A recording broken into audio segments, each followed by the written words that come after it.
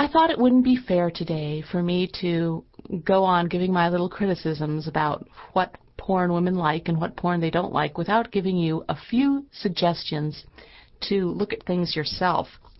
Number one, as I said, if you are interested in pretty pictures that make you feel comfortable with nudity, comfortable with sex, just kind of gets you into the warm water of watching people do it on screen, I do think that early Andrew Blake might be the way for you. I would suggest his House of Dreams and Hidden Obsessions. Now, if you're someone who says, "No, Susie, I really am one of the people who wants a plot. Thank you very much." All right, I'm going to give you some suggestions, but I'm going to warn you.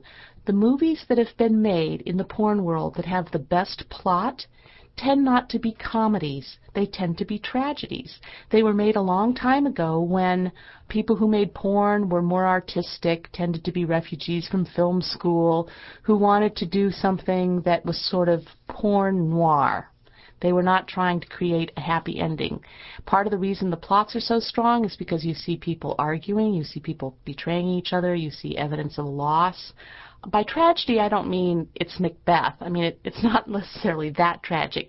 I just mean they aren't slapstick. It's not I Love Lucy. They have serious themes. The movies I would suggest along those lines, the first would be something called The Masseuse, directed by Paul Thomas, starring Hypatia Lee. When this movie came out, it was almost completely shelved and discarded, but I discovered it, and I made such a big deal about it at the time that the movie became a cult favorite. It went on to sell so many copies that there's been a new version made, and I must warn you against this new version. Do not buy the new version of The Masseuse. In fact, I think we talked about this on a previous show.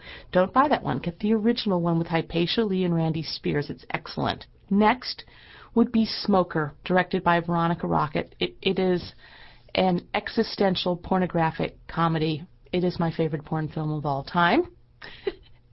Then I would go on with the famous movie 3 a.m. If you ever want to know how I got inspired to do the sex scenes for the Wachowskis' Hollywood movie Bound, it really started with watching some of the scenes in this movie called 3 a.m. It's a very dark movie. It's directed by Robert McCallum.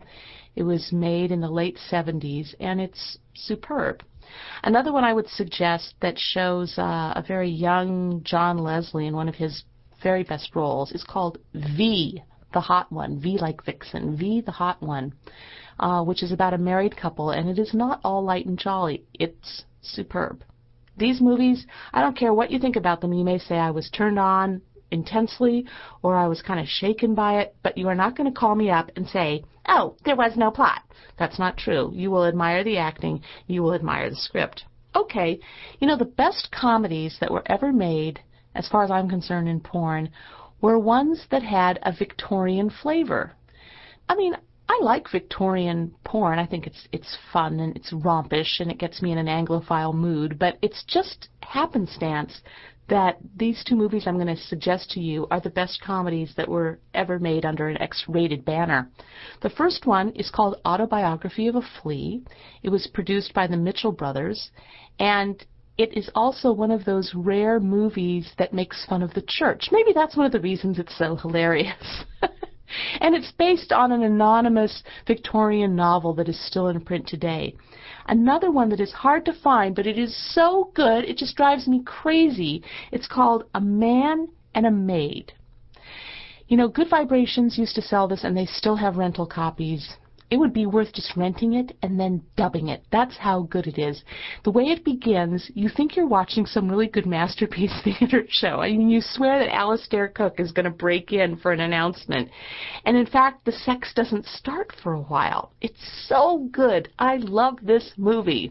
And it is so different from any other porn film you've ever seen. So that is my second suggestion for you in the comic vein. And finally, for those of you who are like, "Oh, Susie, I don't need to be babied. I don't need plot. I don't need Andrew Blake. I don't need feather smoothing. I just want raw, hot porking. Could you please recommend the top-of-the-line DVD that I should watch?" Okay, I will. I would get this, 3 DVD set. It's so huge. It just goes on and on and on. It'll keep you amused for a year. It's called Fashionistas by John Stagliano. And there's no plot that you have to worry about. And people have completely absurd sex that you really wouldn't be able to do in your own home very easily. But it's very graphic and unrelenting and masturbatory. Yes, meets all those qualifications. And it won all the awards that could possibly be won last year when it first came out. Okay, suggestions. Anybody else got something for the suggestion box? Again, if you want to go someplace where people are making intelligent evaluations of these movies, I want to suggest two places to you. Good Vibrations is pretty darn good, and the best thing about them is that they published a pamphlet based on my early work there, which is all about the best porn of interest to women and couples. And it's called something like The Good Vibrations Guide to Erotic Videos. I would order that book. They also have a decent collection, and they have some things available for rent that you just can't get anyplace else. They have the original uncut version. But then, if you want the best reviews of movies right this minute, I would go to blowfish.com. That's blowfish.com.